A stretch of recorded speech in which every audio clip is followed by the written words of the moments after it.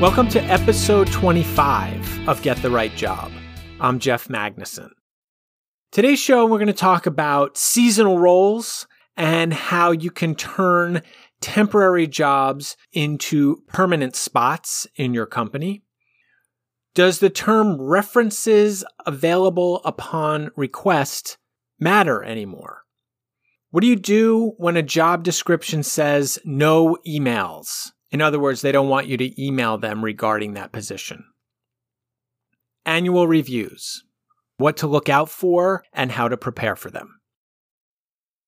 Many people out there during this time of year get seasonal or temporary work in various retailers and other places because of the holiday shopping season.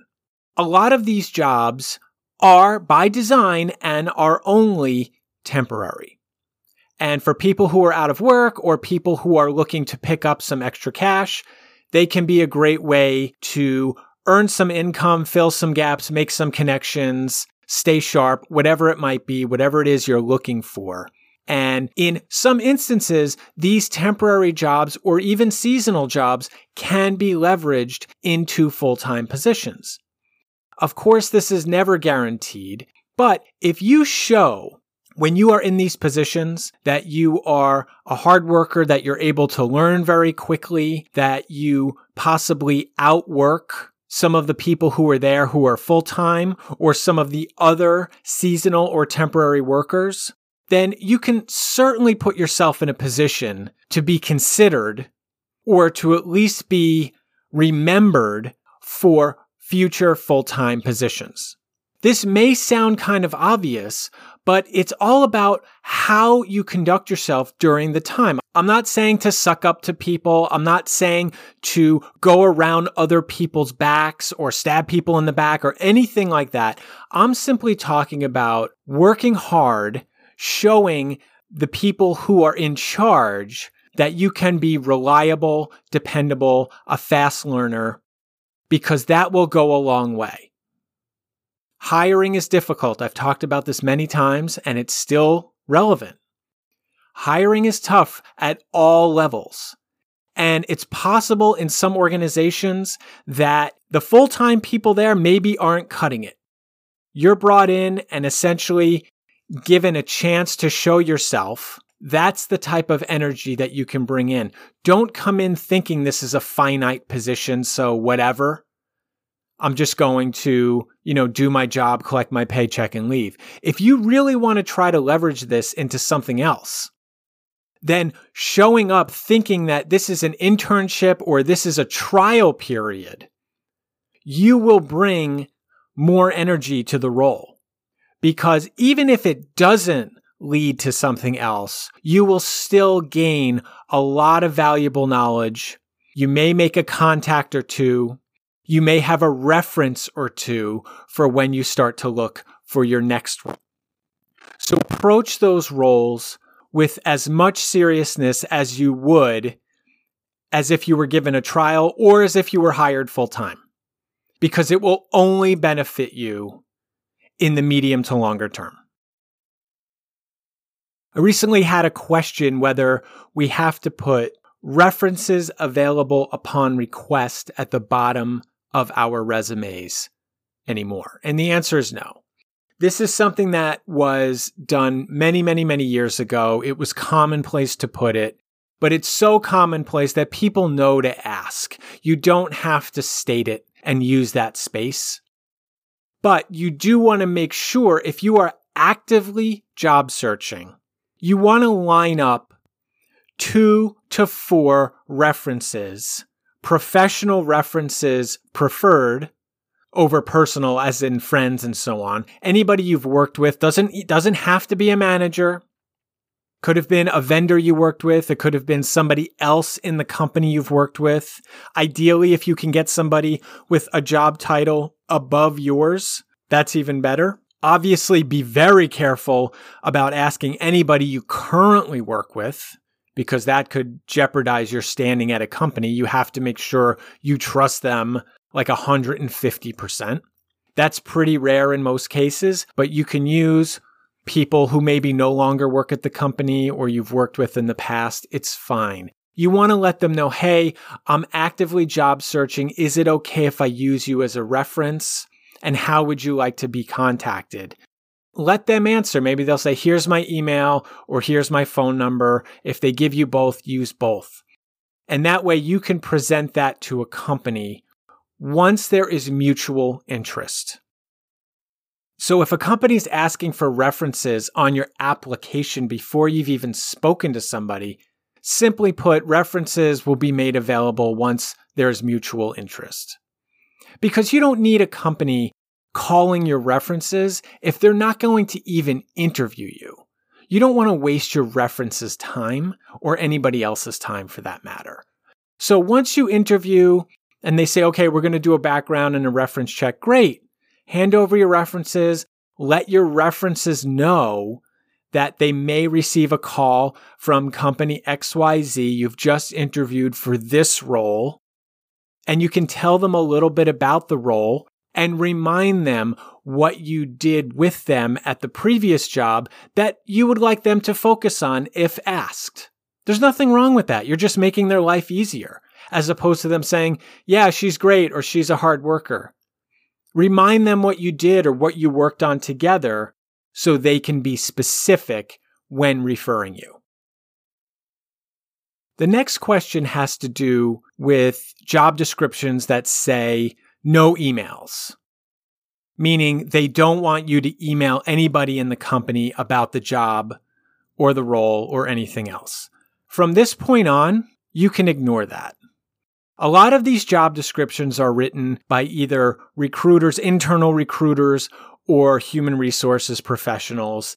And a lot of people do wind up emailing HR or these recruiters or the person who posted the job, say on LinkedIn, to inquire about the role or to send their resume and cover letter to that person. That's the problem. You don't want to contact them. You want to contact the hiring manager. So if you're looking for a finance position and you're a manager level, you want to look for a senior manager or a director or maybe an associate director, depending upon the size of the company. You want to find the person who has the real need for you on their team. That is not HR or a recruiter. They're in between you and the hiring manager. So if you apply online, that's fine. That's not your primary way you should be applying, as I've discussed, because the return is very low.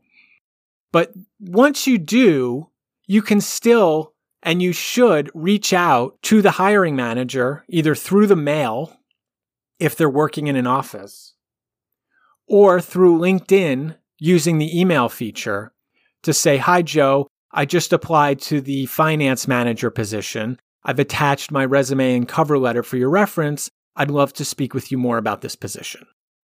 That way, you're letting him know that you're interested in this role. Your cover letter will demonstrate why you are interested, what you can bring to the table, and why he should interview you over somebody else or along with other people. That's it. You are trying to increase your chances of getting an interview with the right person. He may not be interested. He may delete it. He may forward it to HR and say, take a look. He may reach back out to you directly. He may tell HR to add you to the interview. You don't know. But the point is, you'd rather have the decision maker have his or her eyeballs on your cover letter and resume as opposed to some computer or HR or recruiter making decisions about a role they may not be as familiar with as the hiring manager. So when it says no emails, just ignore it. Just make sure you're emailing the right person. And the last topic I want to talk to you about this time of year, it's early December, are annual reviews. They come around typically once a year. It's why they're called annual reviews. Some companies do it quarterly, some do it semi-annually. Either way, you want to be ready for these meetings, and it's really a good indication for you to assess whether this company is still worth your time or not. Because Annual reviews should never be a surprise. At a minimum, just be a formalization of your performance, your conduct over the last year, quarter, half year, whatever it is, in a formal meeting or documented. That's it. There should not be any surprises. You should not have a manager or somebody else dredging up something that happened 6 months ago, but they never talked to you about. Talking about some nitpicky issue that reared its head back in February that they never talked to you about. Mentioning how your work maybe hasn't been up to par, but they never gave you that feedback along the way. That's toxic. That's sabotage. It's happened to me in the past. It's happened to people who I know in the past. It happens to clients all the time. It's a cowardly way for managers to try to utilize and execute some control over their employees and prevent a raise or a bonus or a promotion. You have to look out for this. Good companies, this will be a non-event. It'll be very straightforward. Yeah, here's everything we talked about. You know, you've made some progress. I know we talked about X, Y, and Z issue middle of the year. You did a great job fixing that up. You've done a nice job with this, that, and the other thing. And that's it. Maybe you set goals for the following year. Every company's different. Every review is different. But it should not be any type of shocking news. Chances are, if you're having an annual review, you had some input into your performance because, of course, you know best about how your last year went. So when you go to those meetings, you want to make sure that you have, or at least are familiar with everything notable that you did over the past year. Any projects you led, any major achievements, obviously focus on the positive stuff. Be open-minded about things you can do better. We all have them. And just listen. Chances are you'll get a chance to respond if something is off. You don't want to be overly sensitive during the meeting. You want to take it in and digest it all, and maybe set up a following meeting the next day or 2 days later after you've had a chance to digest everything. And if something is amiss, or if something is flat out inaccurate, then you can sit down and calmly go over it with your manager to explain what the issues are. Maybe the manager made a mistake. You can give him or her the benefit of the doubt before you accuse anybody of doing something wrong or trying to sabotage you. You want to at least talk through it if something negative that you don't agree with comes up. But nevertheless, it's a great way for you to assess the company and your standing in it based on your happiness and fulfillment level. So if it's a non-issue, everything's great, the review was fair, and you have goals for next quarter or next year, and you're happy there, great. And you're paid fairly, great. If they're using the review in a suspect way, and maybe they've done it before, that's the sign of a really dysfunctional culture, or at least a pretty poor manager. And it may be time for you to update your resume, update LinkedIn, and start to poke around to see if there are other opportunities in 2022. I'm not saying make a knee-jerk reaction, but the point is you want to pay very close attention to how you are treated during these reviews, because I've seen them done well, personally experienced it, and I've seen them done very poorly and personally experienced that as well. And it's a direct reflection of the culture.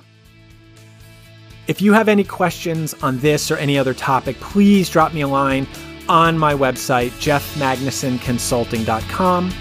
Thank you for listening, and I'll see you at the next episode.